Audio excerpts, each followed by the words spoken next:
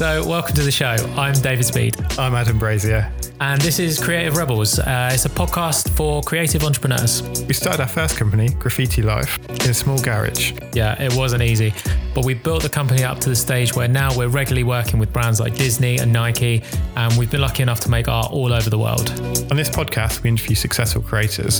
Their advice will enable you to take action and turn your passion into a career. There's literally been no better time in history to make a career from being creative. So many people are going to tell you that you can't do it, but we're here to tell you that you definitely can. Right, let's do a podcast. Welcome back, Rebels. Hello. How are you this week? I'm feeling good. Yeah, how are you? Really good. I feel like this week's been very different to last week. I feel like I've just smashed loads of stuff, just got so much done. It's been super productive. I feel like every day I've kind of finished the day being like, yeah, I've really done lots today. It's been so productive and great. It's productive and great. Yeah. Who could ask for more? I love a day when at the end of it I can look back and be like, it's been really productive and I'm proud of what I've done. Yeah. And yeah, I feel like last week has been that. It's been really good. Yeah, wicked. Well, I am excited because we've got lots going on in podcast land. We've got some upcoming events and stuff that we'll be telling you about very soon. And this Wednesday, we are dropping our very first bonus episode. So as we've talked about before, when we did our live podcast in the Apple Store, we're actually releasing those episodes over the next 2 Wednesdays. So yeah, bonus episode on the next 2 Wednesdays. And I know a lot of you guys have been asking for. So we have some unfinished business, don't we? Yes, we do, David. So last week we got halfway through our do's and don'ts of digital marketing, but we only managed to do the don'ts because we took so long doing those that we didn't want it to take forever. So here's the do's. Here's the do's. I that was a week ago, so I don't remember what any of the do's are. So you're going to have to remind me. So what's our number one do? So our number one do is to be engaging and be social on social media. It's called social media for a reason. So be social on it. I think too many people think my content's good enough and I can just go out and then I don't have to worry about anything else. But growing a community and meeting people and making friends in the social space is so important to growing a successful business. Yeah, I went to a influencer agency and gave a talk this week, and one of the things that we were discussing there before I sort of went on, one of the guys was kind of talking about how there's so much negative press towards social media at the moment. Yeah. And I think a lot of that comes from people getting frustrated with seeing people having great success that perhaps don't have the talent that they have. Yeah. And I can see why that gets frustrating, but they have a different talent, and that talent is being able to make the most of the content that they're putting out. All I hear these days is people complaining about the algorithm, and yes, it's a problem, but it's not going to change, so there's no point complaining about it. Nothing's going to happen. You're not going to get a chronological news feedback, so you'll just stop asking. Yeah. They're never going to do it because it doesn't work for them. And also, you wouldn't want it if you got it back. You wouldn't want it because it would be really impractical, wouldn't it? It's you see content that is the best content that it thinks you want to see. And generally it is good. And if you keep scrolling, if you're that bothered, you will see every single post. Posts don't get hidden. If you keep scrolling, I've got to a stage where you can scroll long enough and it says, you've caught up. Yeah. Which is just bloody lovely. Because then it's okay, well, I've seen everything now. Everything that's happened within the past 2 or 3 days. Be social on social media. Make friends with people. Find people in your niche to connect with. Talk to them. Just drop them a DM. Ask them how the day is. Ask them some advice. Give them some tips of what they might be able to do. Just create a community of people who are in the same niche and just get people together to have a talk. I've been messaged a few times by people who are in the photography scene and want to kind of start a bit of a group, and just because I get messages saying do you want to be a part of this group? We're thinking of starting it soon. And some I've gone for and I've been in them for a bit and then left. Other ones I've kind of gone in, been in for ages, and made some really good friends who I've now met through these engagement groups. We have guests on this podcast that are really successful. Mm-hmm. So have a look at what those guests are doing. And when I look at someone like Rhiannon Lambert, for example, or Madeline Shaw, they can't reply to every single comment because they get thousands. Yeah. But a lot of the comments they do reply to. Yeah. And if you've got 500 Instagram followers and you can't be bothered to get back to the 3 people that are commenting on your stuff, then like you need to work it out. Yeah, look what other people are doing. Like when you see people like that who've got hundreds of thousands of followers and they are responding to as many people as possible with good, like actionable feedback. If you've got a tenth of that and you can't, like something needs to be sorted out here. Like they're successful for a reason because they've put that time in to build these communities. If you are worried about algorithms, there is something which does not rely on algorithms whatsoever, and that is a podcast. And we know that every week everyone is getting our message because it's in podcast form. And so if algorithms are worrying you, there are other ways to get your message out there. Yeah, and that goes perfectly onto point number 2, David.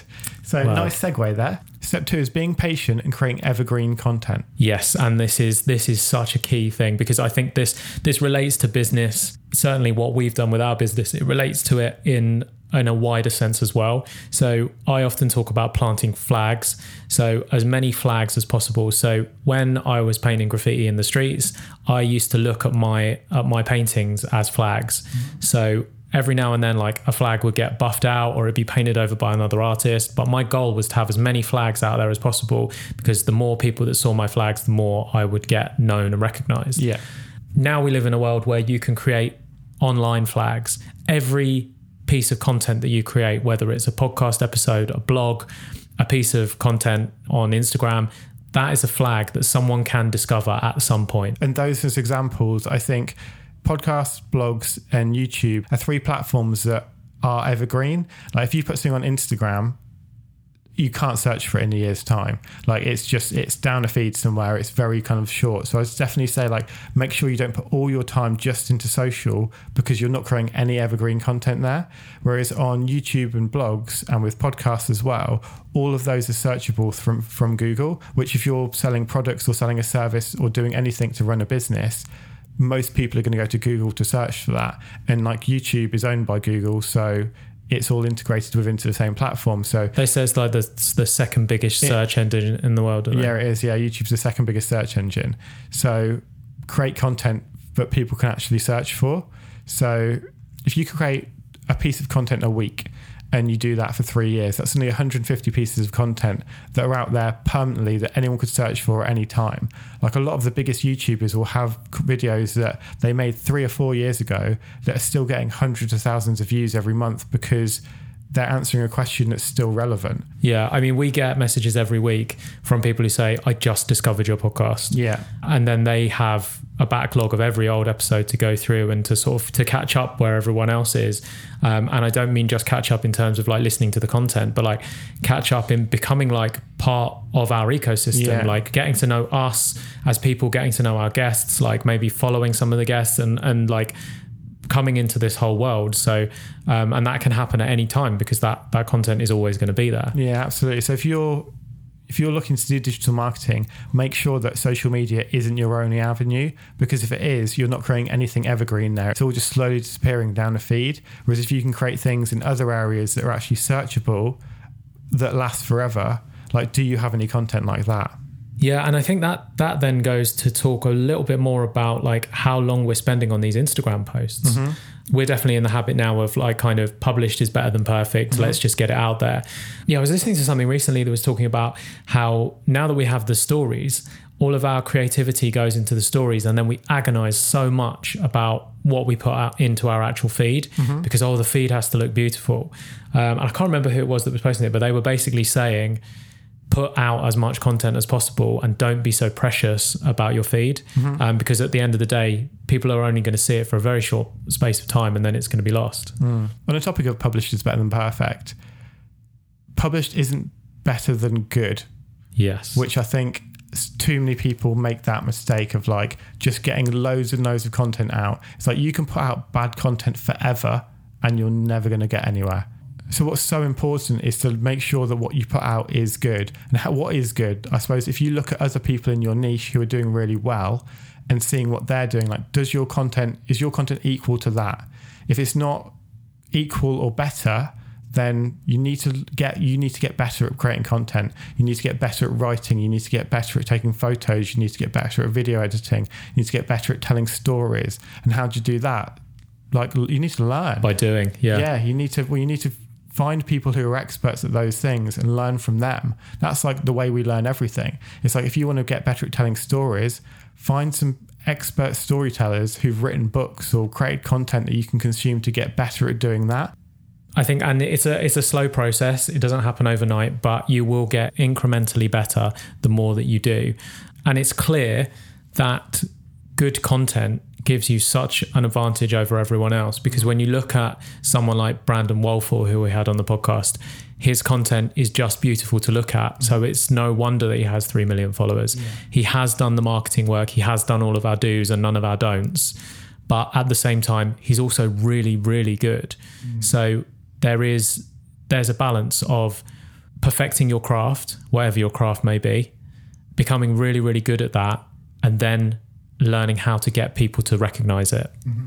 And as you do that, you will start to notice that you become more confident, because through repetition, that's how we get good at things. And I've certainly started to notice it with the more public speaking that I'm doing. The more I'm on stage, the more confident I get with it. And if you would like to book me to speak, then email connect@rebelscreate.com. But the more that I do it, the more confident I become at it. And I learned loads from this week's guest, from her book and from this interview. And this week's guest is Viv Groskop. Viv Groskop is a journalist, a stand-up comedian, an author, and a speaker. Her latest book, How to Own the Room, studies some of the greatest public speakers of all time and dissects what it takes to not only speak and present, but also to just live a little bit more confidently in your own skin. Viv also explores this topic on our podcast, which is also called How to Own the Room. And through these interviews, she shows that there's more than one way to own the room. In fact, you can own the room in your own unique way, like no one else can. In this episode, we talk about going freelance, the challenges of stand-up, and an abundance mindset. If you're always operating from a place of lack and scarcity and, I must only work on my kitchen table with my children and not spend any money on some office space or some time away, then you are actually harming your business and your creativity.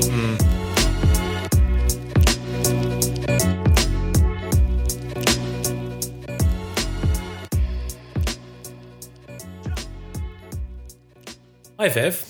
Hi. Thanks for coming on our podcast. Thank you for having me. I'm very excited. So you've been a freelancer for about 20 years. And Does that make me seem ancient? No, not at all. I will kind of want to be, actually. I want to be the purveyor of ancient wisdom. Yes, you are. Like in sage. Doctor Strange, the ancient one. That's what my children call me, the ancient one. Not Doctor Strange. No, he's too cool. Oh, okay. Yeah, the ancient one's a bit weird. She's quite old. She's quite annoying.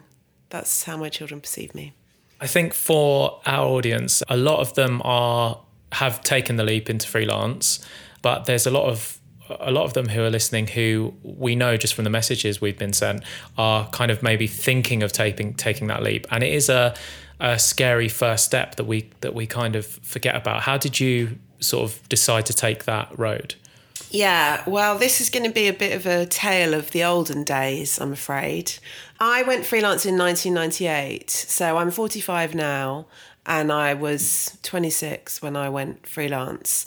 And I was a journalist then. I'm pretty much still doing some journalism, but that was my full-time job. And I had always wanted to work in journalism, and I had tons and tons of rejection out of university. I couldn't get a job anywhere. I had a first from Cambridge University in French and Russian, and I could not get on internship at Guardian, Times, Telegraph, anywhere. I couldn't get anywhere. Reuters, couldn't get anywhere. And I ended up doing work experience on Cosmopolitan magazine. That was my first kind of non-paid job out of university. And then I did 3 years as a commissioning editor on Esquire magazine. And from there, I went to the Daily Express. People are now like, oh my God, horrific. And it was horrific. But that was a really interesting sort of first 6 years of my career, 5-6 years, was working in places where I was very close to where I wanted to be, but also not where I wanted to be at all. And in a way, that was a great blessing, because the way things worked out at the Express in the late 1990s, there was a new owner who came in and basically offered everybody redundancy. So I took a redundancy at the age of 26 from a job I hated, thinking this is going to buy me 3 to 6 months. I had maybe 3 to 6 months salary. And I was, you see, this is what would make some of your listeners sick, right? So I was able to buy a flat. I had bought a flat at the age of 25 in North London on a deposit of £5,000, right? God. I know, the olden days, right? I'm so stupid. I then sold that flat 3 years later. No. Yeah, can you? Because I didn't know, you know. Yeah, and I'm not Alan Sugar, you know. Exactly. I didn't know what was going to happen. Or a property magnate. So stupidly, I did not keep that investment. But anyway, I had my own flat. My overheads were quite low. I wasn't earning a massive salary, so I could take this redundancy and walk away. I don't think it would be so easy maybe for people now. So I went freelance, and my plan was I'm going to try freelancing for 6 months, and if it doesn't work out, I'm going to apply for jobs on other newspapers. And that was, in 2001. So however many years later, here I am. I never did get another job. And the revelation for me immediately in that period of 6 months afterwards of, you know, you go to work every day and then you wake up the next day and you've taken, I mean, when you take redundancy, they'll just say, it's accepted to go and clear your desk. No leaving party, nothing. You just have to go. And that for me at 26 was quite scary. And then I woke up the next day and I was like, I don't have any work. How does that work? And the revelation for me in the next 6 months after that was, I like working for myself and I don't have to work for anyone else. Because I used to go into an office every day, and although I kind of loved the activity of my job and I loved the people I was working with, I hated being in that trap of an office. And I wanted to machete people. And I felt that they were genuinely at risk from me. I hate hierarchy. I hate organisation. I hate having to go to a meeting and sit in the meeting for an hour and nobody actually decides anything. I hate all of that stuff. And to realise that as a freelancer, you don't have to do that, it was so liberating for me. So that was the first thing I learned. And the second thing I learned as a freelancer was that you need to pivot. That's the most important thing. So there's going to be a bridge between whatever you did before freelancing and being a fully fledged, totally organised, self-determined freelancer.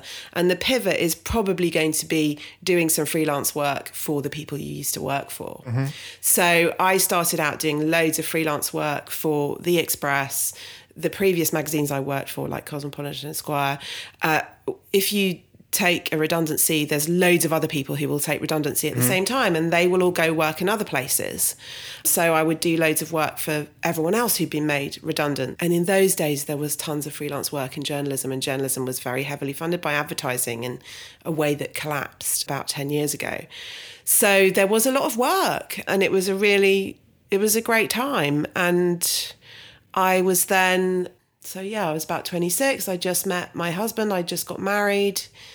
And the other realisation that I had working in an office and seeing particularly other women higher up the food chain was, wow, if you have kids, you never see them. No judgment, just a fact. If you have a hardcore job, then there's a lot of time that you have jurisdiction over yourself. And I knew I wanted to have children. So freelancing really enabled that. Not to say that I've got 3 kids, they're 8, 12 and 15. Not to say that I have ever taken a day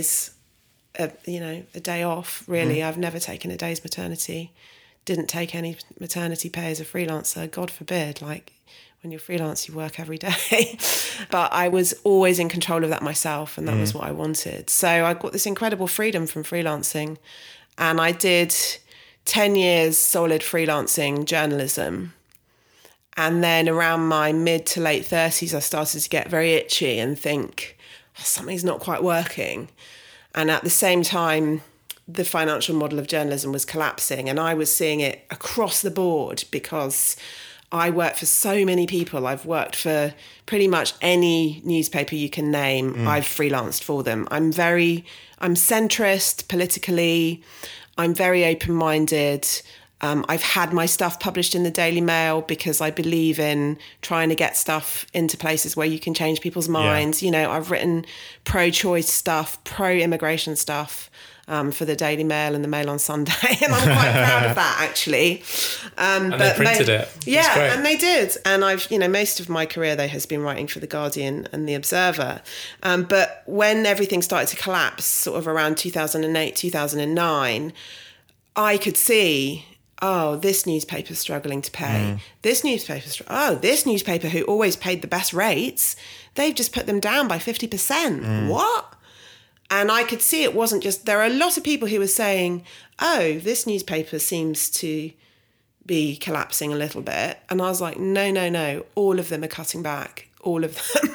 And I'm saying this now as if I totally understood it at the time, but I didn't. It was more that I had a sense of it. Yeah. And I think as a freelancer, you get a sense of things before you can quite realise what they are. But this was growing in me as well alongside, I guess it was a bit like a sort of early midlife crisis or something. Maybe I'm flattering myself by saying early midlife.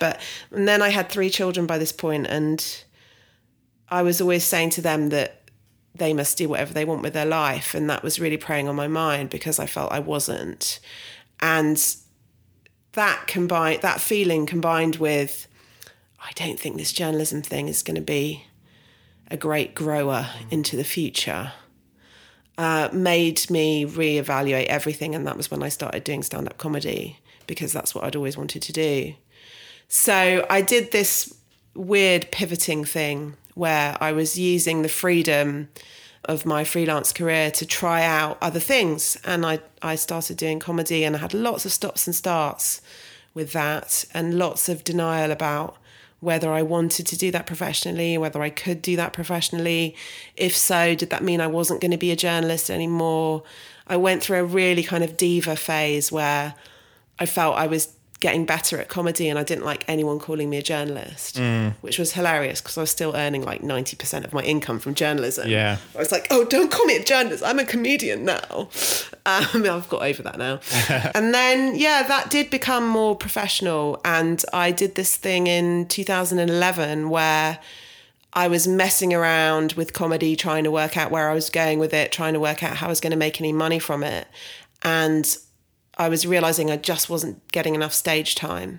So I forced myself to do 100 gigs in 100 consecutive nights because they say that you need to get up to 100 gigs as fast as you can. If you get up to 100 gigs and you're not getting paid, you've got a bit of a problem there. I mean, I'm not talking like getting paid loads of money, but like getting paid maybe £20 or £50 for a 5 or 10 minute. You should be starting to get paid after like 100, 150 gigs. And if you're getting paid a long way before then you've got a real sense of, oh, actually, I'm quite good. Yeah, it's like a good scale. So I used that as a kind of a petri dish test because as a freelancer, you have to keep justifying what you're doing. It's pretty harsh. You know, I was saying to somebody a thing last night that, I was talking to the actor Stephen Mangan at this thing last night, and we were both talking about creative failure, and the things that people remember you for are often the things that you didn't put the most risk into it. And it's the things that you put the most risk into that it breaks your heart when it doesn't work out. Yeah. And we really worship people who try crazy things, go and be a stand-up comedian, upturn your entire life, risk your marriage and your kids and your mortgage, become a hey, that's amazing. But if behind the scenes it really isn't working financially as a project, as a professional commercial enterprise, like, it's so boring to say that. But it's true. It's not going to work. There's a romantic notion of that it has to be for the art, and you can't. I always say you can't forward a vision without commerce. And so, in order for you to do great things in the world, like it's fair, it's fine, it's okay for you to be paid for things. It's a very new phenomenon of that art, whatever your art may be, whether it's dance or comedy or painting, whatever it is, that should be, it's only pure if it's made for not for a profit. And I just don't believe in that. No, it's very complicated though, because, I know so many people who work in fields where it's very difficult to calibrate success. And, I know the novelist Lionel Shriver quite well, and she wrote 5 or 6 novels before We Need to Talk About Kevin became a massive international bestseller. And all of her other novels, and she will happily say this, they were not successes. And she was considering giving up. And the We Need to Talk About Kevin was rejected by 60 publishers. She fell out with her agent over it and had to get a new agent. And I think sometimes it comes down to a very, very personal feeling of, how much do I want this? Mm-hmm. What is going to define broken for me? Yeah. You know, and for everyone, it's going to be different. So for one person, you could write, you know, dozens of novels or do, you know, hundreds of comedy shows or try all kinds of things, and they're not financially successful or they're not critically acclaimed.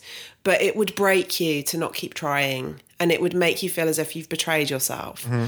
But for someone else, and this was certainly true for me, I was like, well, you know, I have a husband, I have 3 children, I have a mortgage, I can't be somebody who lives starving in a garret and leaves their family and, hey, I'm going to Vegas, I'm doing a show. I had to have a level of that in what I was doing, because I did 5 years of Edinburgh shows. There's one-woman shows, you know, you have a financial outlay to do that. It's an investment. So I had a level of that kind of, I want to say, managed recklessness. But it's how you manage the recklessness that matters for me. Yeah. And probably I would have played it all very differently if I'd have been 25 and had no dependents. And you know, as you get older as well, you have a different sense of time. You know, time is running out the older that you get. And you perhaps in some ways, you don't put so much into projects because you know, this needs to pay off quickly. Otherwise, I need to move on to something else. Or in another sense, you're also very motivated because you're like, this is the last throw of the dice. You know, I'm getting old now. Let's make it happen. How much does a show cost, and what are the outlays? Like what do you have to invest in? My friend, are we talking about Edinburgh here? Well, I guess so, because that's the... Yeah, so one of the great kind of unspoken things about Edinburgh, although I do think most performers probably would speak about this, and I don't want to denigrate the audience experience at all. Like, you know, the audience experience in Edinburgh is amazing. It's the biggest arts festival in the world. There are over 3,000 comedy shows. That's just comedy, plus opera, ballet, theatre, dance, improv, like everything you can think of is there. And the amazing Edinburgh International Book Festival is a whole other thing in its own right, like the second biggest book festival in the UK. But for the performers, especially in comedy and on the fringe, that experience is self-funded. So I'm trying to think, like, what would be the minimum outlay that you... So, like, the first show that I did it very much in increments. The first show that I did, I just went up for a few days and I put on what I thought could turn into a show idea on somebody else's bill. So somebody wanted a night off, I took the night over, and we probably had a bucket on the door. So the only cost for me there, because I only sort of advertised it on Facebook and Twitter, and it was really like probably 50 or 60 of my friends really who came. And so the financial outlay is transport to Edinburgh, where to stay, you know, it's probably a few £100s. So if you wanted to be able to say, I have been to Edinburgh and performed, you could probably do that in a few £100s. But that is not the same as doing an Edinburgh show. Yeah. So if you want to do an Edinburgh show, then you pretty much have to commit to the whole month. It's only really people who are very established who are able to say, you know, someone like Al Murray, you know, Al Murray will go and do 5 nights in the Spiegel tent and sell out several thousand every night, or, you know, Pleasance or somewhere like that. He doesn't need to do the whole run unless he really wants to. Other people, especially if you're new or you're near the beginning, you're going to need to commit to the whole month. If you're very lucky, you can come in last minute in July and pick up 2 weeks if somebody has dropped out. Yeah. And then your costs are living there for the entire month. Are the rents like through the roof as well at that point? Well, it depends whether you want to live in a hellhole with 7 other comedians, which age 45, I don't. Yeah. Sorry, other comedians. I always went up there with my husband and my 3 children because I did not want to not see my family for 4 weeks. And there really isn't any way. I always used to think, oh, maybe I can get a flight and at 4 o'clock in the morning and then come back at lunchtime and do this. I mean, that's crazy. Yeah. You start thinking things like this. But yeah, I mean, it's I'm trying to think of the minimum that people would. I think absolute bare minimum that you might spend over that month on accommodation is £1,000. It's like £250 a week if you're sharing. And I know this year people have got even more costs because there's a complication with the rental system. And then your outlay is things like marketing. So marketing, promotion, paying to go in the brochure and all that kind of thing is like several £100s. Yeah. And is being in the brochure important, would you say? Because for me, I'd just put it all in Facebook ads and sack the brochure off, but I'm not in that circle, but just on instinct. Yeah, well, it comes down to loads of, I mean, I don't want to geek out too much about this, but it comes down to what defines success for you. And for some people, success is going to be being in the brochure. Yeah. Because they just want the people who read the thing is, the brochure is like, people won't know what this is, but the phone book. If people can remember what the phone book looks like, whoever uses a phone book now, I feel so sorry for phone book manufacturers. It's like a phone book. So, but people do look at it, and I think there's a value there. And yeah, I think if I've not been, I think if I went, I would get that, because it's like going to a festival and having all the lineup. It's just knowing who's where and at what times and that kind of thing. Yeah, and I think, people will then be in the programme and do a screenshot of the programme and put it all over their social media. Yeah. So, yeah, most people would go in it. But I know lots of people who've done successful shows, especially on the Free Fringe, that haven't. But then you've got to do lots of viral marketing and lots of flyering. I mean, just being in the brochure, that is not going to sell your show.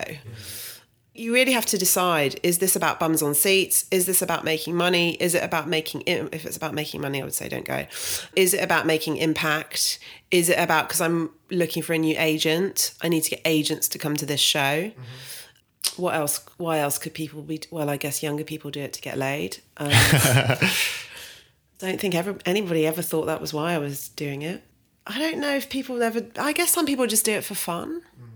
And when you get into marketing and promotion, and are you going to hire a PR? So if you're not on the Free Fringe and you've got one of the venues, so you're at Gilded Balloon, Pleasance, The Stand, Underbelly, Assembly, generally part of your agreement to be at those places where you normally have a ticket split. And you might have a promoter, you might not have a promoter who's kind of arranging that relationship. You, as part of the agreement, you have to say, I'm going to be getting a PR, because they want to know that you're promoting it. That your promotion is, you've invested enough. Well, that's my experience anyway. What was your motivation? Was it just getting better, and did it form part of your 100 nights? I just wanted to be loved. No, my motivation was different at different times. So the first time I did it, when I just did a couple of shows, I wanted to see what it felt like. And I was still trying to work out, where do I sit in all of this? Where am I going with this? Why am I doing this? Am I doing this for my ego? Am I doing this because I need love from people? Am I doing this to show off? And those are good reasons to acknowledge that you have those things and do something about it, but they're not good reasons to continue on a long-term career path, although it has been successful for many people.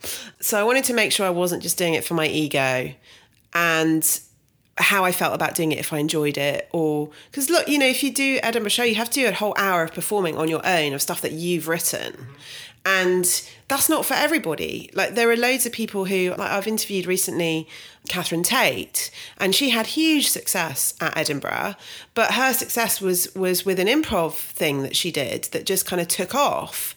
And it wasn't until much later, when she got taken up and she was already, she became very famous very quickly, that she started to do scripted stuff and character stuff. So, and that is not the same as doing, she said she would not do a 1-woman, 1 hour stand-up show as herself. That's her idea of a total nightmare. So there are lots of different levels of, what are you looking for? What kind of material should you be doing? Maybe you should be doing this in a group, maybe you should be have a partner to do this with, and maybe you should be in an improv group, all these different things. So I wanted to find out that I wanted to do this on my own, I could do this on my own, and then by the next time I wanted to find out, should I be on the Free Fringe or should I be in a paid venue? And I did about 2 weeks on the Free Fringe, and it was okay, but it just didn't feel quite right to me. I'll be totally honest, I felt really old, and I know there are people much older than me who are really successful on the Free Fringe.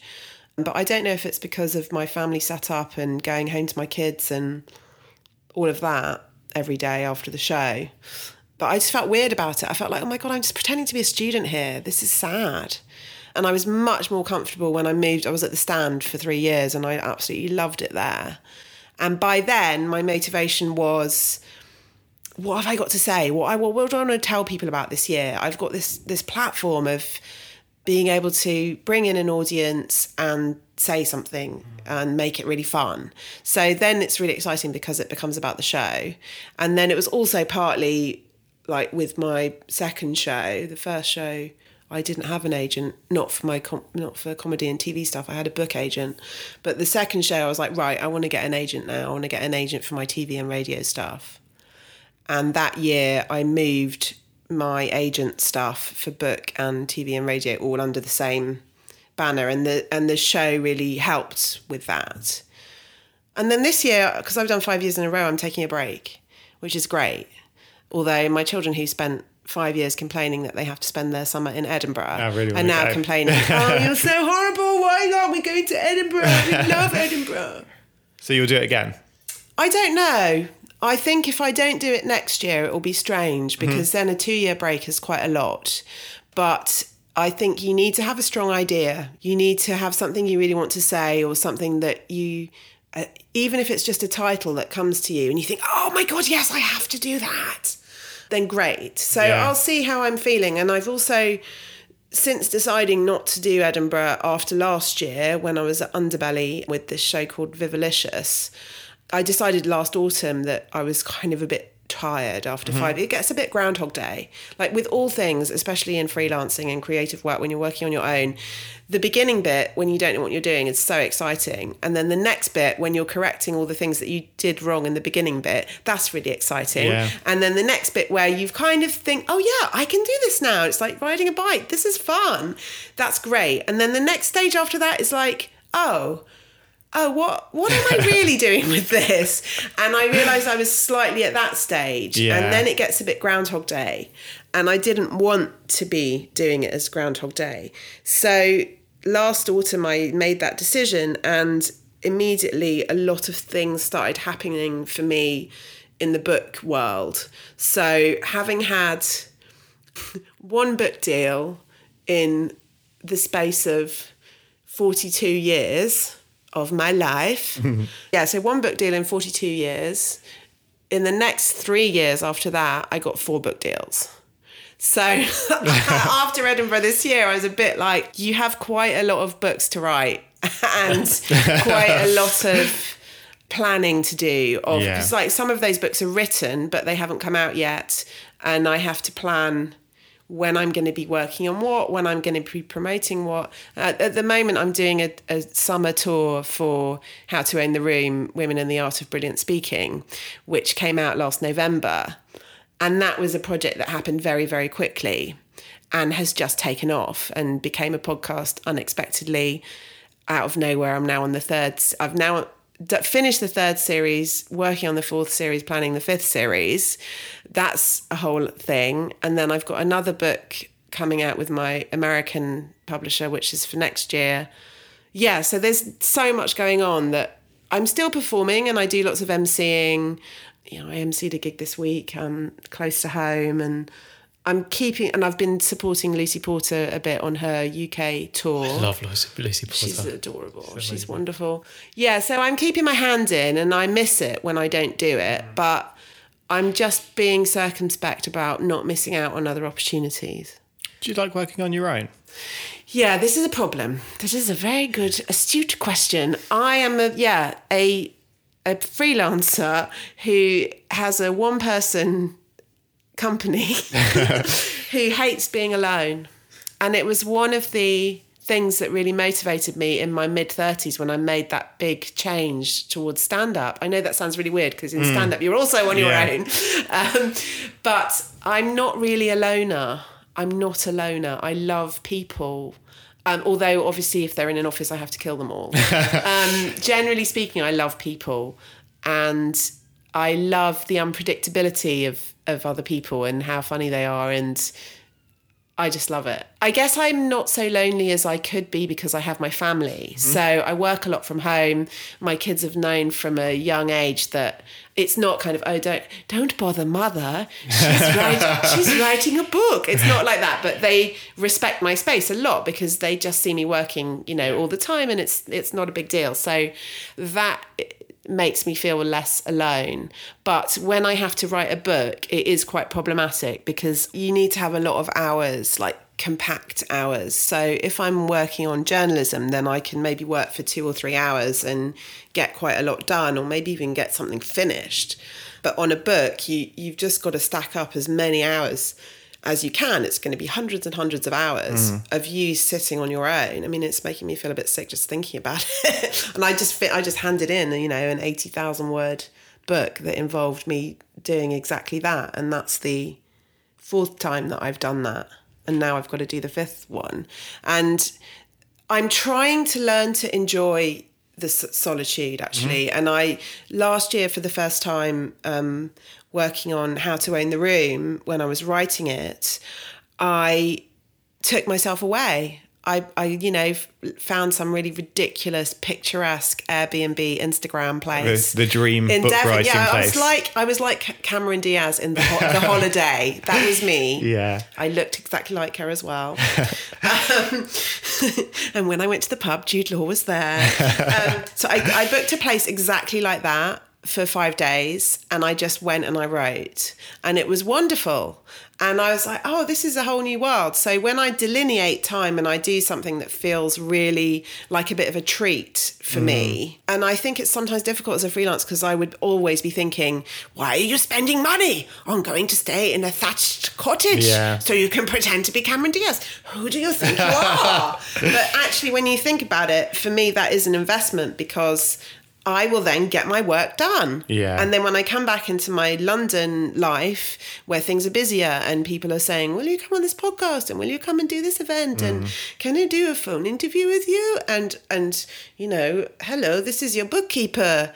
Have you done your VAT? When all of that stuff is going on, I struggle to get a lot of writing done. Yeah. So I realised, you have to make some decisions that are a bit sort of first world as a freelancer, but it's what, some people call this abundance mindset thing, that if you're always operating from a place of lack and scarcity and, I must only work on my kitchen table with my children and not spend any money on some office space or some time away, then you are actually harming your business and your creativity.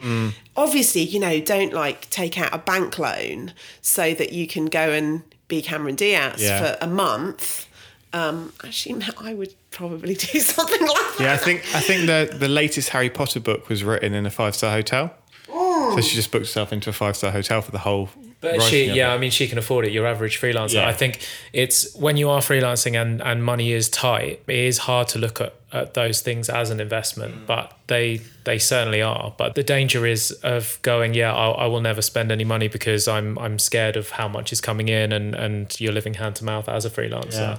But I do think that, you have to look. It's like when we interviewed George and he was talking about it was really hard for him to outlay the money for a flight because he thought, I'm paying £700 to sit in a seat for 8 hours, but it was an investment because of the content he was going to get when he reached that city. So I think it is tricky, but it's something that you should do is realize that you are investing in your career. I think thinking of yourself like a business as well, and like if you have a business, of course you're going to invest in it to help it grow, whether that's in marketing or whatever, or office space. And as a freelancer and an individual, you are still a one-person business, and it's worth investing in. Yeah, I think it took me a really long time as a freelance, particularly because I think for a long time I didn't think of myself as a freelancer. I thought of myself as a journalist. And I didn't really think, actually, no, journalism is the content of your thing, but you are a freelance entrepreneur. You are a business person, and this is a business. And if it doesn't work as a business, you're going down. You're going back to an office and you will have to hide your machete. And it wasn't until I suddenly was like, oh my God, there needs to be a profit and cost analysis here. Yeah. And what you're talking about is profit cost analysis. So if you can invest something in something you need to do and the profit of it offsets the cost, you can tell from the way I'm talking that I don't like this stuff, right? But I've tried to get it in my thick head. If the profit offsets the cost, then it's really worth doing. But it can take a while to trust yourself. I think it's quite good to make really, really tiny mistakes.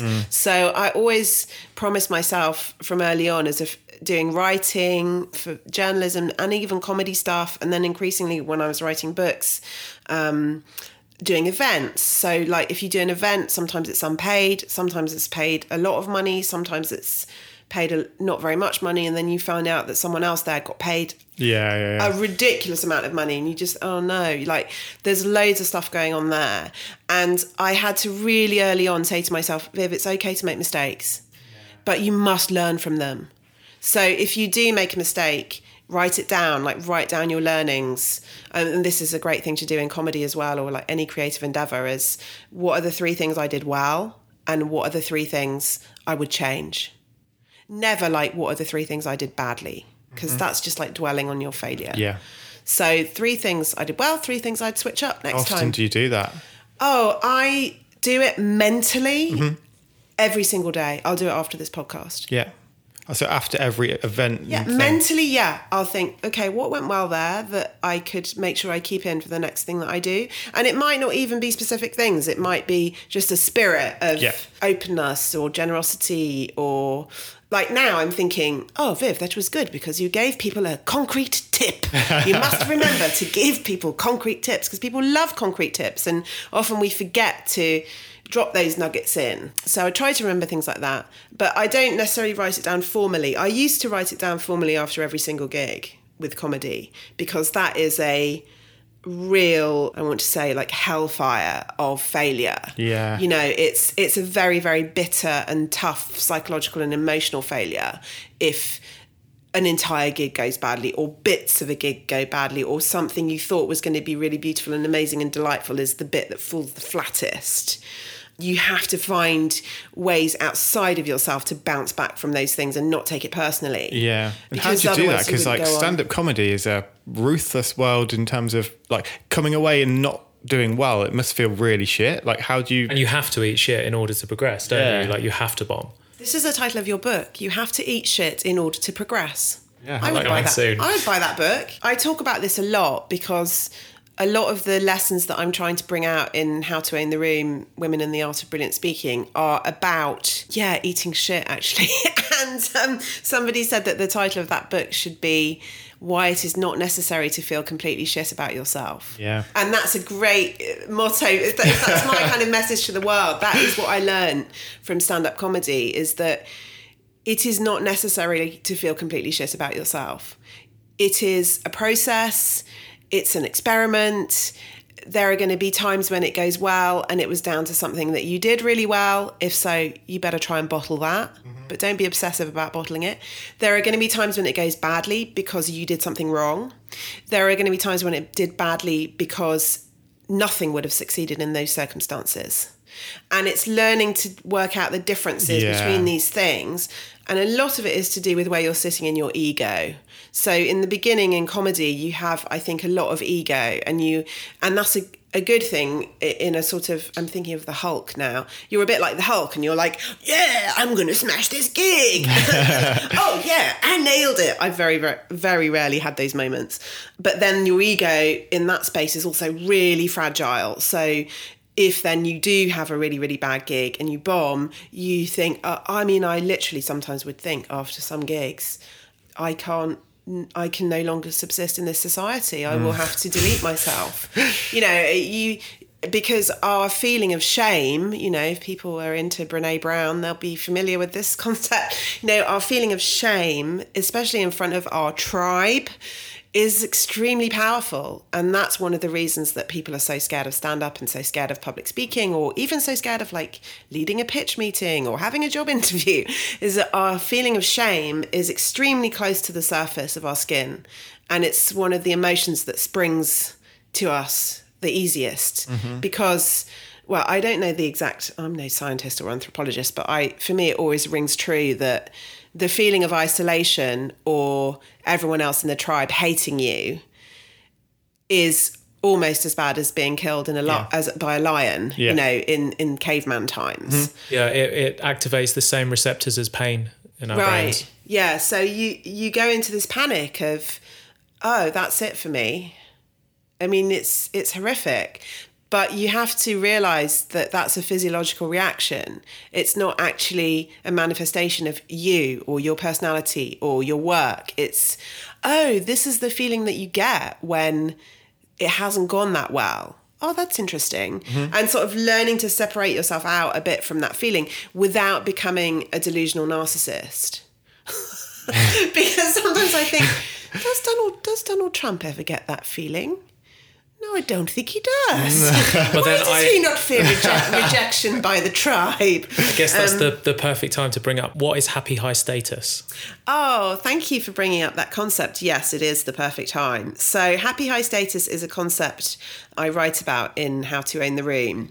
And it's in the chapter about Michelle Obama because she's the person who embodies it the most. But the male figure who embodies it the most is usually described as George Clooney. So this is a concept, I think it was originated by Keith Johnston, the improv guru. And people talk about it a lot in improv comedy acting because a lot of that is about observing status on stage. And most narrative is about who's up, who's down. That's most narrative. And status is how you carry yourself in relation to other people. And happy high status is usually described as George Clooney, and the little story of it is you've been to the Oscars and you're going to the Oscars after party. You've got a fabulous outfit on, but it's taking you a while to get ready and you're late and your friends are waiting for you. You go into the party, you're pretty flustered, you're adjusting what would you guys be wearing? Like a Gucci suit or something maybe, or is that too flash? What would you wear? Of course we would be, yeah. What would you wear? I mean, Lovely hat. I'd be in trainers, jeans probably. Yeah, so you've got your, I don't know, like vêtements jeans on. Sure. And your special hat and you're kind of a bit uncomfortable in adjusting it and you're just not really observing your surroundings and you know you're late for your friends and you're flustered, you go into the party and as you go in, you tap one of the waiters on the shoulder and say, could you just bring me a drink? I'm going over there. And 2 minutes later, they've followed you and they hand you the drink and you turn around and it's George Clooney. And because he's in black tie, you mistook him for a waiter. And happy high status is the look on his face, which is, this is totally fine, here's your drink. No passive aggression. No, how the hell? What? Now, happy high status is not the same as high status. High status is if the George Clooney in that story is Donald Trump and the expression on his face. So there's a huge difference that's so important to understand about business card status, job title status, political status, and real status, leadership, power, generosity, openness, authenticity. And that is not dependent on hierarchy. So you could have a so-called, in inverted commas, lowly role in life and still be happy high status. It's almost like a sort of Buddhist Zen thing of I'm okay, you're okay. You know, like, and that is, I really feel that energy. I think we all understand what that energy is when we think of Michelle Obama. You know, she does have a small number of detractors. I would say many of them lunatic. I think it's really hard to take against Michelle Obama, right? Even if you don't share the same politics, it's very hard to take against her. But she does have some crazy detractors. But I think like 99% of people see what that energy is. It's openness, receptiveness, but authority, like a sort of very calm authority. It's exactly the sort of person who would just appear out of nowhere in a hostage situation and talk somebody off the roof. You know, that's the energy of everything's going to be okay. You can express opinion that's totally different to mine. You can express fear. You can express anger. You can cry. You can laugh. You can laugh at me. It's that very, very calm, I'm okay in my space and I'm who I am. It's all good. And so you can be that too, even if it's against me. And surely I could never be like that though, because Michelle Obama was obviously born like that, right? Great question. I don't think so. And in fact, she is a brilliant example of someone who has cultivated happy high status.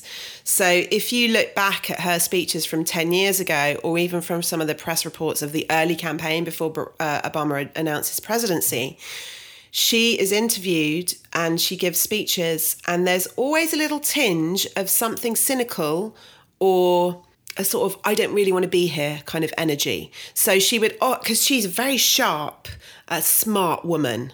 And in private, I suspect that she's quite cutting about, I'm only guessing this, I'm like, have the, in my fantasy world where she's my best friend, we like watch TV and bitch about everything together. But I think she does have that in her, like lots of us do, in private with our friends, to be cutting. And she would say things on the campaign trail to journalists like, you know what, he's not really all that. Which is kind of quite cool. I like that. But it was inappropriate, and it's not happy high status. Because happy high status is, yeah, my husband's running for president. Isn't it great? It's not, he's running for president. Like, get over yourself. So there was that she's managed to sort of iron out that, flatten it, and accept her power and her authority and her responsibility. But there's a really interesting moment where people will probably remember this, where there was the handover. And I can't imagine, the level of anger that must have been simmering there.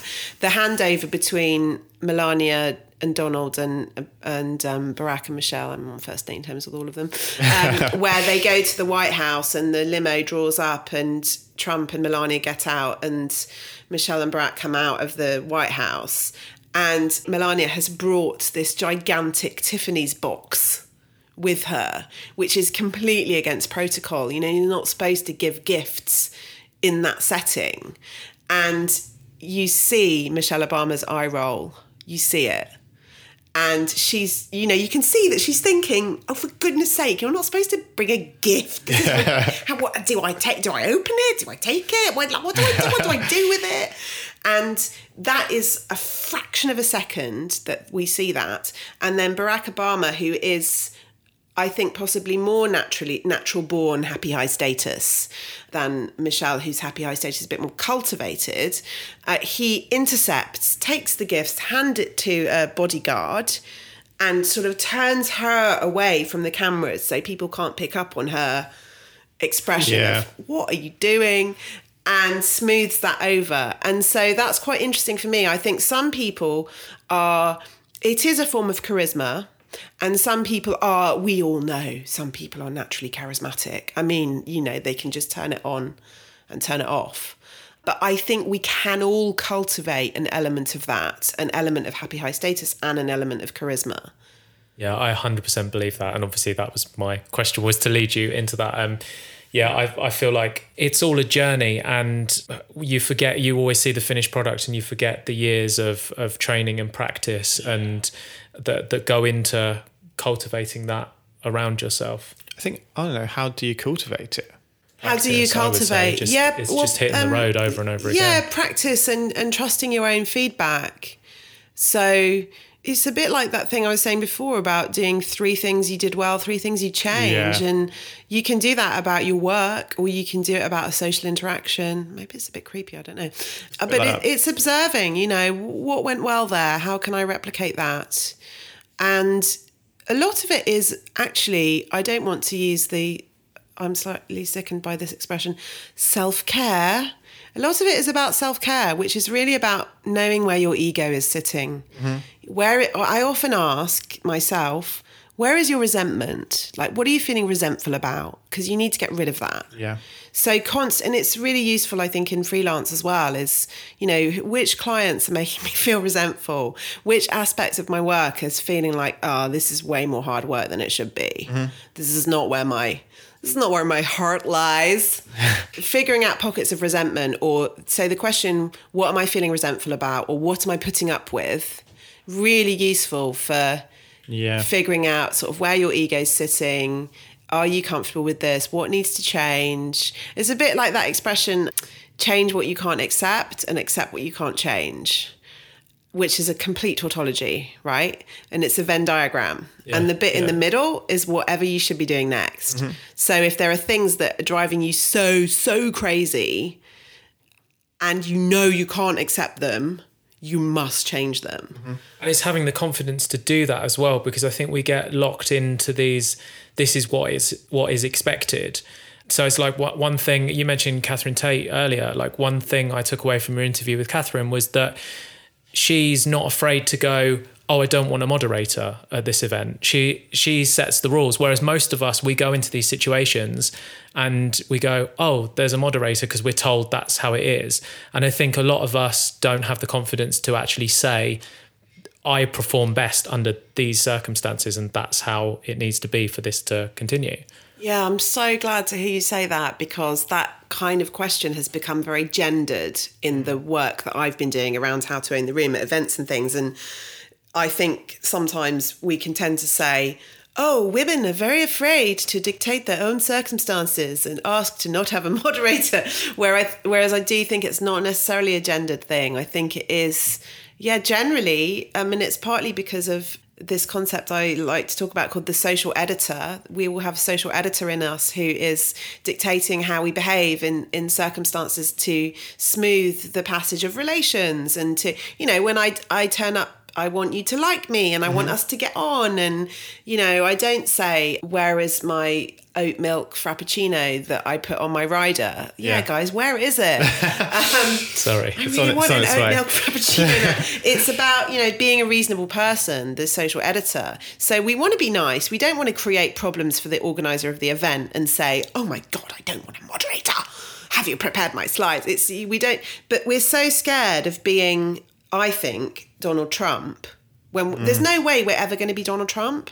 People need to stop worrying about this. Yeah. I think people think that if you turned up at an event and said, actually, I'd rather just do this on my own, you're making life easier for other people, not more difficult. You're not being, we're all very scared of being a diva, actually, in a non-gendered way. And often we're not being a diva, we're just setting boundaries. We're just saying, this is what I'd like. People always say this to me about chairs at events as well, as in the physical chair. So I really hate sitting on a high stool. And if you do TV as well, there's often a high stool. And I have, not inconsiderable thighs. And I do not want to sit on that stool. And I don't have massively long legs. I want to sit on that stool. I'm going to look like Kermit the Frog, but fat, like Miss Piggy crossed with Kermit the Frog. Like, it's quite funny. Actually, I might cultivate that look. But I don't want to look like that. It's not going to make me feel good. And I'm not going to relax and give the best of myself. So if I can, I'll say, is there any way we could switch those chairs? Yeah. We were just perched up on some stools recently, and I'm a leaner. Like I need a chair back or something to lean on. And we perched ourselves up on these little things because we didn't think to ask, did we? Yeah. And we were not comfortable. No, I suppose that comes with experience as well, doesn't it? And once you've done it enough times, you know what you like, what you work best with. And I think also realising that the people who are booking you or who you're working with don't know what works for you as well. They're just doing something because they assume that's fine. They will be doing something by default. They won't be doing it thinking, I am Kenneth Branagh and I am directing this production and it needs high stools and there's a very good reason for that. They'll just be thinking, we've got those stools, let's put those on the stage. Yeah. So I think, the people on the other side of that, as soon as you ask or say this is what I'd like, they're generally just like, okay, fine. Yeah, exactly. Or they're quite happy that someone's taken charge. I think a lot of it is we all have a tendency to want someone else to take charge and know who the parents are in the situation. And very often, actually, we're the parent. We don't like taking charge and being like, and I've had to learn that at events and things, especially because I do a lot on my own and it's just me up on stage. I'm in charge here. I'm the responsible adult.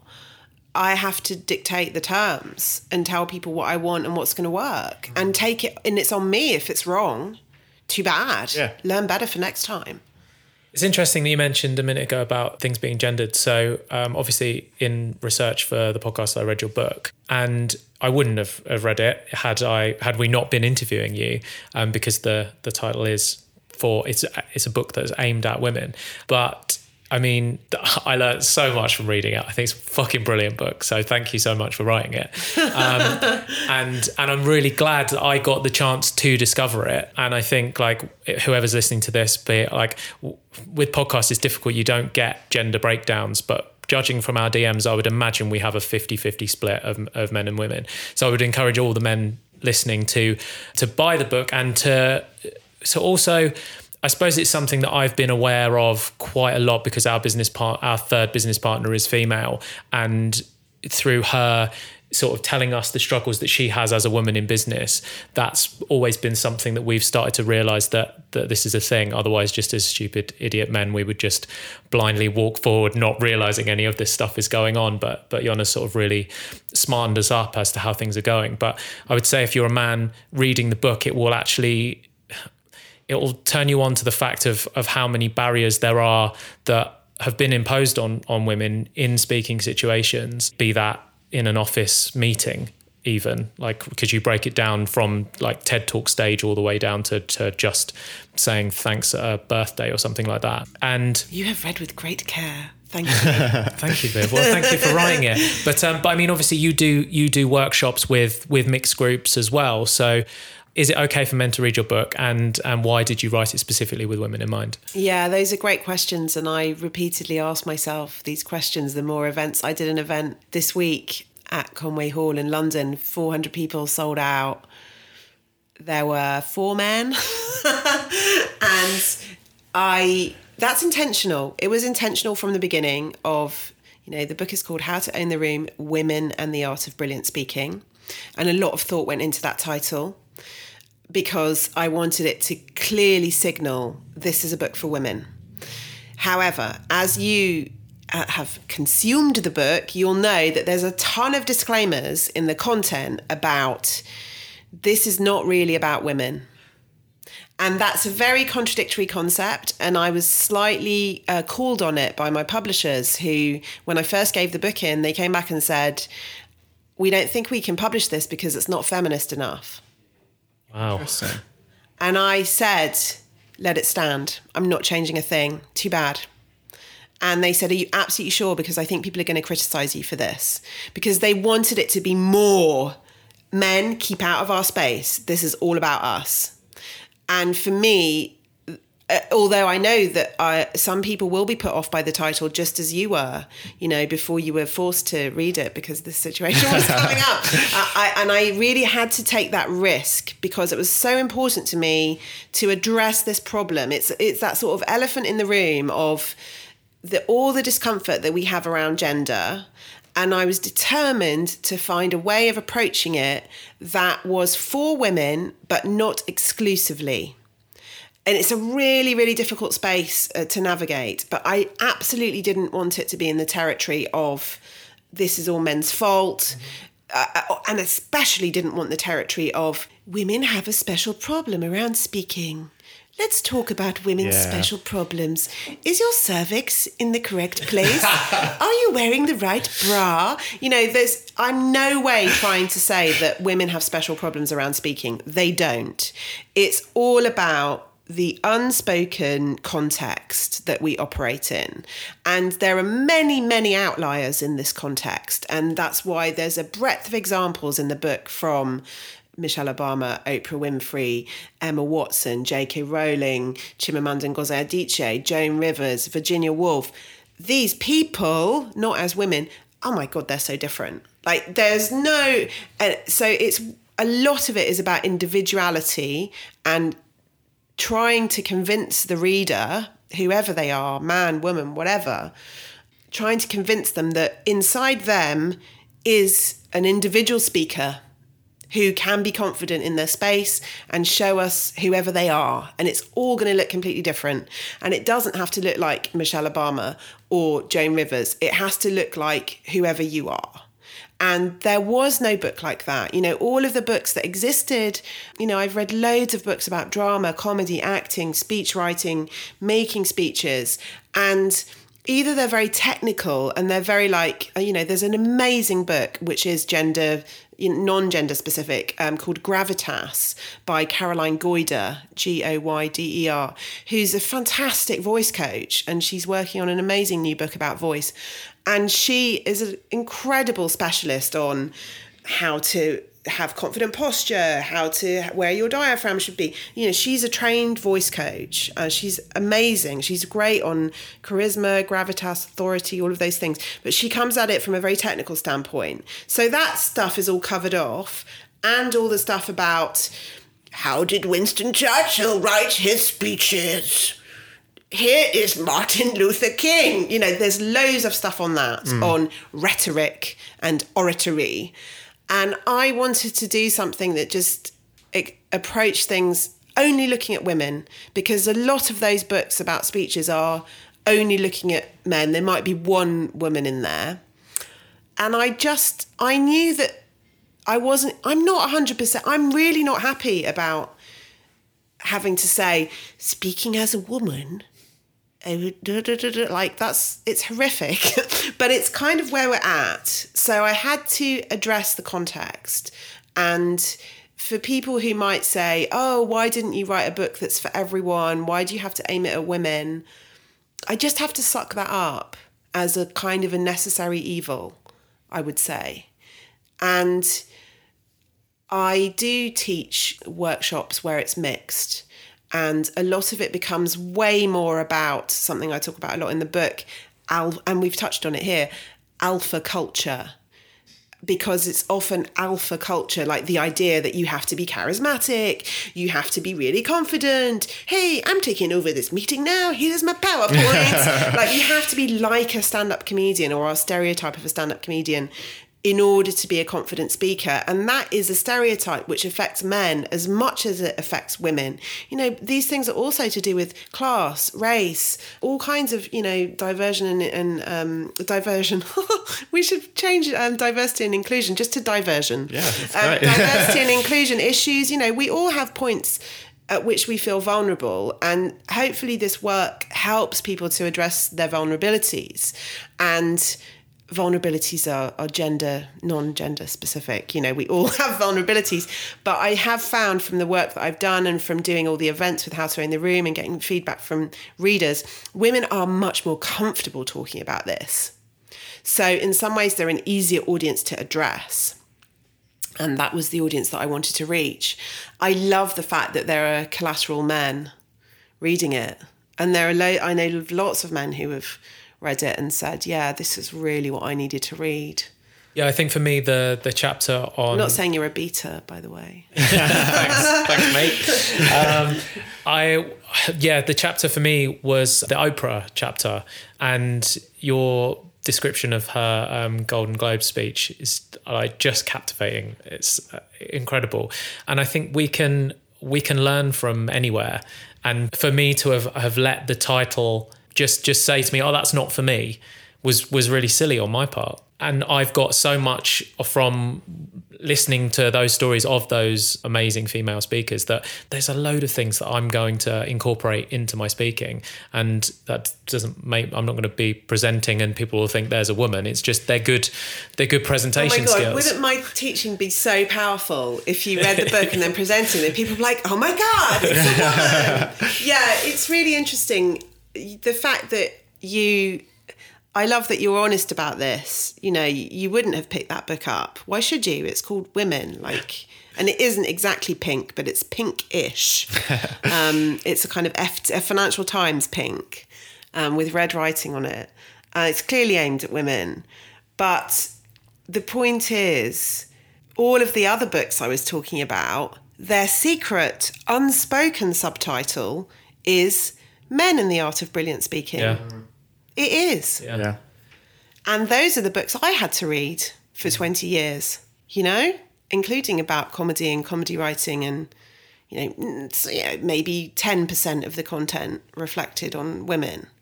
And I just, you know, I like doing things that are a little bit fuck you, I suppose. And I was like, I'm going to do 100% women content. No, Get great. over it. I think it's brilliant. And I mean, well, hopefully at your next event, you'll have from 4 men to 8 because because Emma Gannon actually sent us a message after she was on the show, and she said, just wanted to thank you because my audience is primarily women, but a lot of men, since being on your show, a lot of men have started discovering my content and sending me messages and stuff. That's great. So and she doesn't make content for women. It's just kind of fallen that way. Well, I know this is the strange thing about capitalism, is that it likes markets, and gender is a market, and it's so depressing. And I hope people thinking about it and trying to figure out how to bust through it. You know, for me, maybe it sounds contradictory for me to say that, because the book is for women, but I took a very conscious decision to do that and think this book's going to find a market, it's going to find an audience, and it needs to be clear about who that audience is, and I can serve them and I can give them what they need. And what I want is for it to go massive. You know, I want to reach 1 million women globally with this book. And then I can do another project. Yeah. And then I can do another project. And the audience can grow, and I can switch it and I can change it. And I can use the platform from that to move on to something else. So I think it's so important for us to realise how gendered a lot of the content that we are fed is. And that's unavoidable in a lot of ways, but to just keep on challenging it. You know, a lot of the content I consume, you know, we were talking earlier about Gary Vee and Seth Godin, it's quite macho. And probably, I don't know what you would think of those two. I think a lot of their audience might be predominantly male. I would imagine so, yeah, especially Gary Vee. Yeah, but I don't care. Yeah, I don't care. I love a bit of Gary Vee, tiny man testosterone. I love a bit of that. And I'm not remotely put off by it. And I think maybe, and I don't know if people of different ethnicities listening to this might feel the same way. You know, I've had to become gender blind to get to interesting information a long time ago. So I was never put off by men talking to a male audience. I just want to get to the content. Yeah.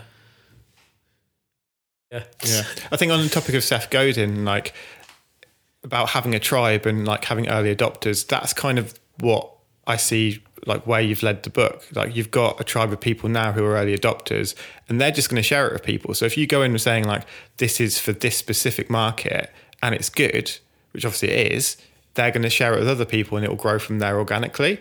So I think by saying it's just for women to start with, like women will read it and then share it with men because they know men will get benefit out of it as well. And I think that's a really smart way to go, of like have that tribe and then let it kind of organically grow on its own. Yeah, and it's given you a mission as well, because what a lot of people have contacted us with podcast questions, and I always say to them, to quote Simon Sinek, start with why. And your podcast has such a clear why that it's almost an excuse for you to just talk to these interesting people. But every episode has the same goal, which is, I hope what this does as well is that we're trying to provide maximum value to the people that are listening. And I think yours does in the same way, even so much to the fact that you will literally stop in the middle of the episode and really like key in on a particular thing that a guest has said. And but yeah, I think that's a really great point, is you're finding your tribe, and that is going to explode, and already is, really. Yeah, well, this is a huge shift, I would say, in the last 10 years to how people create, consume content. Yeah. Because previously, the kind of content you're talking about would have been ego-driven. So I might have done an interview series. It's like, Viv Graskop interviews! Oh, Nigella Lawson, da-da-da. And that is what my podcast is. Like, there isn't an interview with me and Nigella Lawson. But I absolutely don't want it to be that. I want it to be, only listen to this interview to get something for you, for yourself. And if you don't, it hasn't worked, and there's no point of it. You know, God knows, like, I love Graham Norton, the Graham Norton Show, amazing. That has its place, you know, and actually that isn't ego-driven, because it is giving you entertainment, it's giving you a break from life, it's giving you a laugh, it's giving you an insight into those people's lives. It's fun, you know, we really need those things, but we don't need everything to be that. Yeah. And I don't want to do something that's didactic, so it's not like, here are the rules of public speaking, number 1. Yeah. It's trying to give things that are useful that people can take away into their own lives. And I think there's a big shift in British culture. I think in American culture, that sort of self-help idea has been prevalent for longer than it is here, like 30, 40 years. But here in the last 10 years, I think people are really starting to take it on board now. And it's definitely generational as well, because in my generation, it was much more, here's this big name columnist, be interested in everything they say because they have status. And that's just collapsed now. And thank goodness. I wonder if that's a religious thing, because obviously America is quite religious and they're almost like looking for something to be a part of the whole time. So that self-help, they're constantly looking for something to be a part of, whereas I feel like British people are a bit more on their own and a lot less religious as a kind of country. And yeah, maybe that is a PhD thesis, my friend. I once met Richard Dawkins, and Amazing. I can't remember why we got talk. I think it was me who said, Richard Dawkins, I only have one question for you. What do you think of Oprah Winfrey? Because I love Oprah, but I absolutely love Oprah. And I have been to see her at the Oprah Winfrey conference in Atlanta in 2011. And I was about 10 meters away from her. It was amazing. And she gave a speech which passed in a second. It's the most powerful public speaking I've ever seen. I mean, it's a religious experience. Yeah. Very literally. I mean, I really felt like I'd been transported to another realm and, God was talking to me. Yeah. It's getting a bit weird now. So I think it was shortly after I'd been to that I happened to meet Richard Dawkins at this literature festival. And I almost wanted a reassurance from him that as an atheist and a philosopher and an observer of modern society, that the Oprah phenomenon is not sinister, because I had bought into it so wholesale. Yeah. I almost felt like, am I using this instead of religion? Is this a cult? And is it right for me to have these feelings towards this person? And he gave a really interesting answer, which was that he loved Oprah and he found the phenomenon fascinating. And he posed exactly the question that you posed, which was, I've always wondered whether this is a replacement for religion. And it's impossible to answer. And I think it really speaks for itself. Of course, it's a sort of a replacement for religion. And actually, when you see Oprah live, rather than, I don't know if I think even in things like Super Soul Sundays, she wouldn't necessarily go in this direction. But certainly on her TV programs previously, on network television, she won't go too far towards talking about God. But in live events, she does, and it has a religious component, and she clearly speaks of her Christianity. And that was quite interesting to me, and I think that's a phenomenon in American culture that we're not so familiar with here. For example, Trump has very occasionally sort of been forced to say, yes, I am a believer. Yeah. It's almost as, in UK life, you can be neutral about your, don't lie about it, but you can be neutral about your religious conviction. Whereas in America, you sort of have to say, or you have to hide the fact that you're a massive atheist. So it's interesting, Richard Dawkins failed to answer that question, but he admired Oprah, I think not necessarily in that he's a subscriber to O Magazine, as I am, but as a phenomenon and a quasi-religious phenomenon. Her level of influence is just so through the roof. Yeah, well, I think really her level of influence is to do with storytelling. She's a fantastic face-to-face storyteller, and she has crafted a narrative about her life that is authentic and that people really respect and identify with. And she has, lots of figures like, I'm thinking of Madonna as well. They have a lost parental figure or difficult hardship in their childhood. And I think even those of us who haven't experienced things as extreme as those figures, we all feel a bit sort of lost and hopeless and I don't want to say badly parented in case my parents listen to this, but they probably won't, so it's okay. I love you, my parents. We all feel like that. It's not because of what happened to us, it's the human condition. And I think something in all of us gravitates towards that narrative of, we're all a bit broken, but it doesn't mean that we can't. Yeah, I think it doesn't mean that we can't fly. It's that zero to hero mentality, isn't it? Of like, people love to see an underdog succeed. And that story of finding someone who's gone through all of that, Because then if you're in a bit of a shit place at the time, you're like, well, there's a chance, it gives you hope. It's like, I can do that as well because this person has. And if I follow in the footsteps of that person, I'm going to do it too. Yeah, they are role models of resilience and of possibility.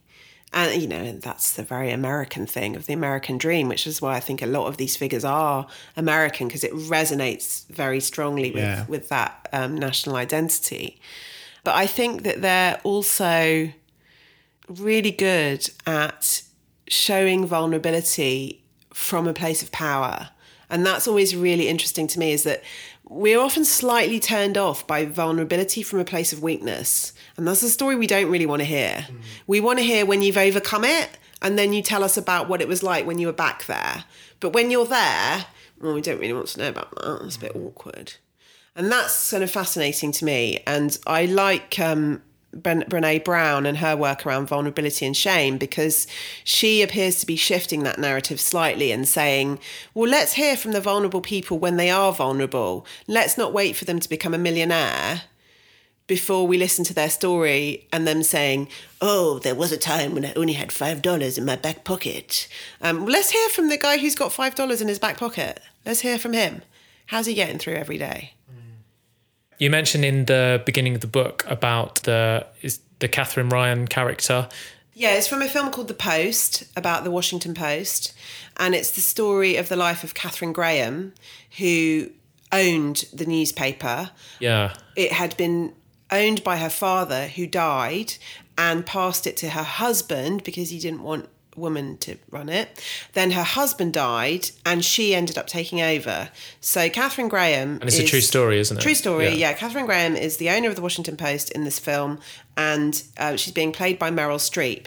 And you say in the beginning of the book that you feel like she had all of these amazing things that she was going to say, but she didn't feel like she could, or as you put it, she didn't want it badly enough. Yeah, so there's a key scene at it's the opening scene of the film, and it's really got nothing to do with public speaking or owning the room. But for me, it encapsulated everything about this feeling of, I have to get this perfect and I have to do it right, otherwise I can't do it at all. And I think that's one of the reasons most people stumble around public speaking, trying stand-up for the first time. Like, they can't bear the idea that whatever they do won't be perfect and won't work. And as you guys know, like, working from that place is a disaster. You have to free yourself from that place. And in this scene, she has to go to the, I'm not very good at this kind of language, but the board of shareholders or something like that, like a big boardroom scene. All of the men who are in charge are deciding whether they're going to follow her leadership and accept her decision. They have to make an important decision about the future of the paper. And she has rehearsed this repeatedly. And she has a pad of paper, a legal pad, where she's written down all of her extremely important points that she's going to make. And she has practiced it. She's ready. She's going to convince them this is going to be her moment, and she's going to take charge. And she gets in and she just bottles it. She looks at the pad, she looks at the people. I think there's a man in the room even who's kind of her supporter, and she practiced it with him. I can't remember if I've made that bit up. And she just can't do it. And it's a heartbreaking moment. And you know that the film is going to be about her turning that moment around. And it is. And it's really about taking power. And I don't mean, everything is about, I am an owner of a newspaper and I must know how to take power. Like, taking power can be a tiny thing. It can be saying to your commissioning editor, I've put my rates up and it has to be 20% more now. Perhaps say it a bit more articulately than that. Or saying to a festival organiser, by the way, I don't sit on high stools, so can you make sure there aren't any? It's those tiny moments of, for me it's still, and I always say this, complaining in a restaurant. I can't bear to complain in a restaurant. That makes me feel like most people feel about doing stand-up comedy. I hate it. But it's that tiny moment of power of assertion. This is what I need. This is what I think. This is why you should listen to me. Make something happen. I matter. That moment. And to see Meryl Streep as Katharine Graham bottling it, it was so powerful for me in illustrating how tragic that feeling is and how important it is that we overcome it and how common it is. You know, people with tons of privilege, all the money in the world, all the power in the world, all the majority advantage in the world, even they struggle to say, no, can you listen to me now? And it's because it's what we were saying before about this fear of shame, fear of exposure, fear of rejection, of other people will say, yeah, right, no. Or that you know that in that moment you will struggle to say it in the way that it needs to be said, and so you don't try it at all. And the tools that I'm trying to give people with How to Own the Room, and this is not easy. It's not easy. It's not like read a book, listen to a podcast, try these 3 things and your life will be fine and you'll never have a problem ever again, right? It's about giving people the courage to try things and fail. Because in that meeting, she could have decided, I'd rehearsed this, but now it's gone, so I'm going to read it. And she could say, I feel very strongly about this and I feel very emotional, so I'm going to read to you word for word what I want you to hear. Picks up her pad, hides behind it even if she needs to, and reads. That's a really powerful thing to do. We never see anybody doing that. So great if you can find the courage to say, here's what I've come to say and this is it. But sometimes to say, I need to refer to my notes. This is what I'm going to say. As long as you say these things definitely, you can get away with it.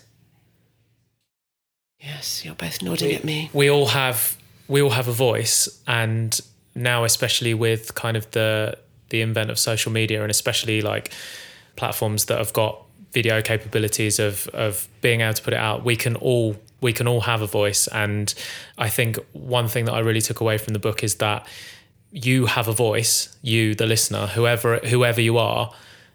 Go on. I was about to go, my voice. Okay, stop. Everyone has a voice. Sorry. Everyone has a voice, and and I think it's important that you find it and don't be scared to find it.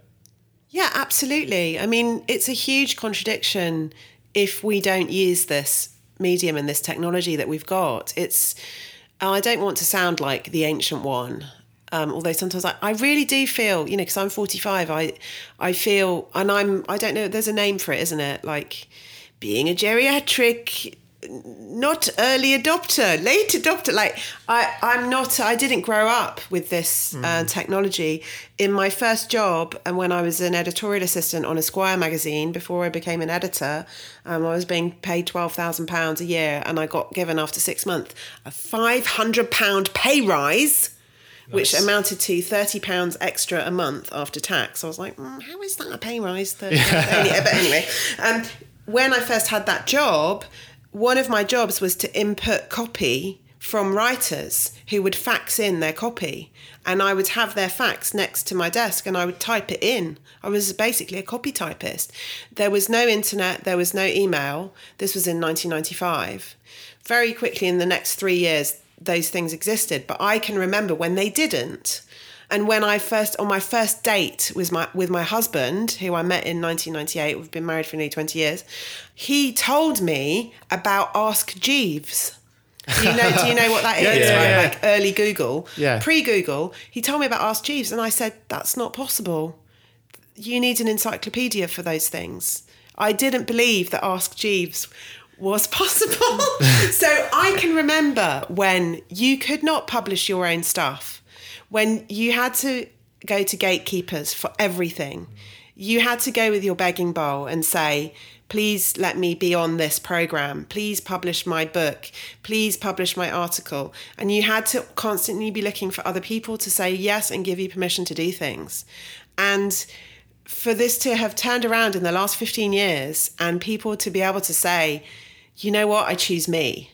That's a Seth Godin thing, right? Don't wait for anyone else to choose you. Why are you doing that? Like, choose you. You've only got one life. Choose you.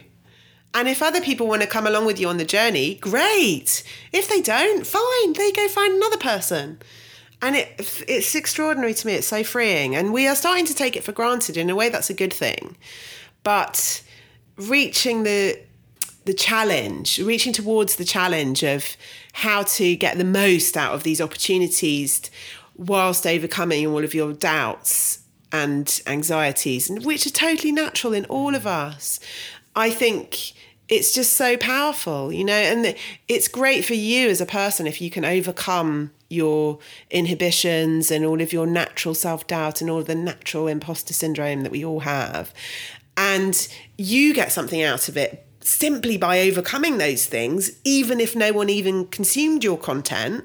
But if you can then use that to create content that's going to inspire other people, give them ideas, make them think, oh yeah, I'm going to ask for a 20% extra on this commission, because they might not give me 20%, but they might give me 10 or 5.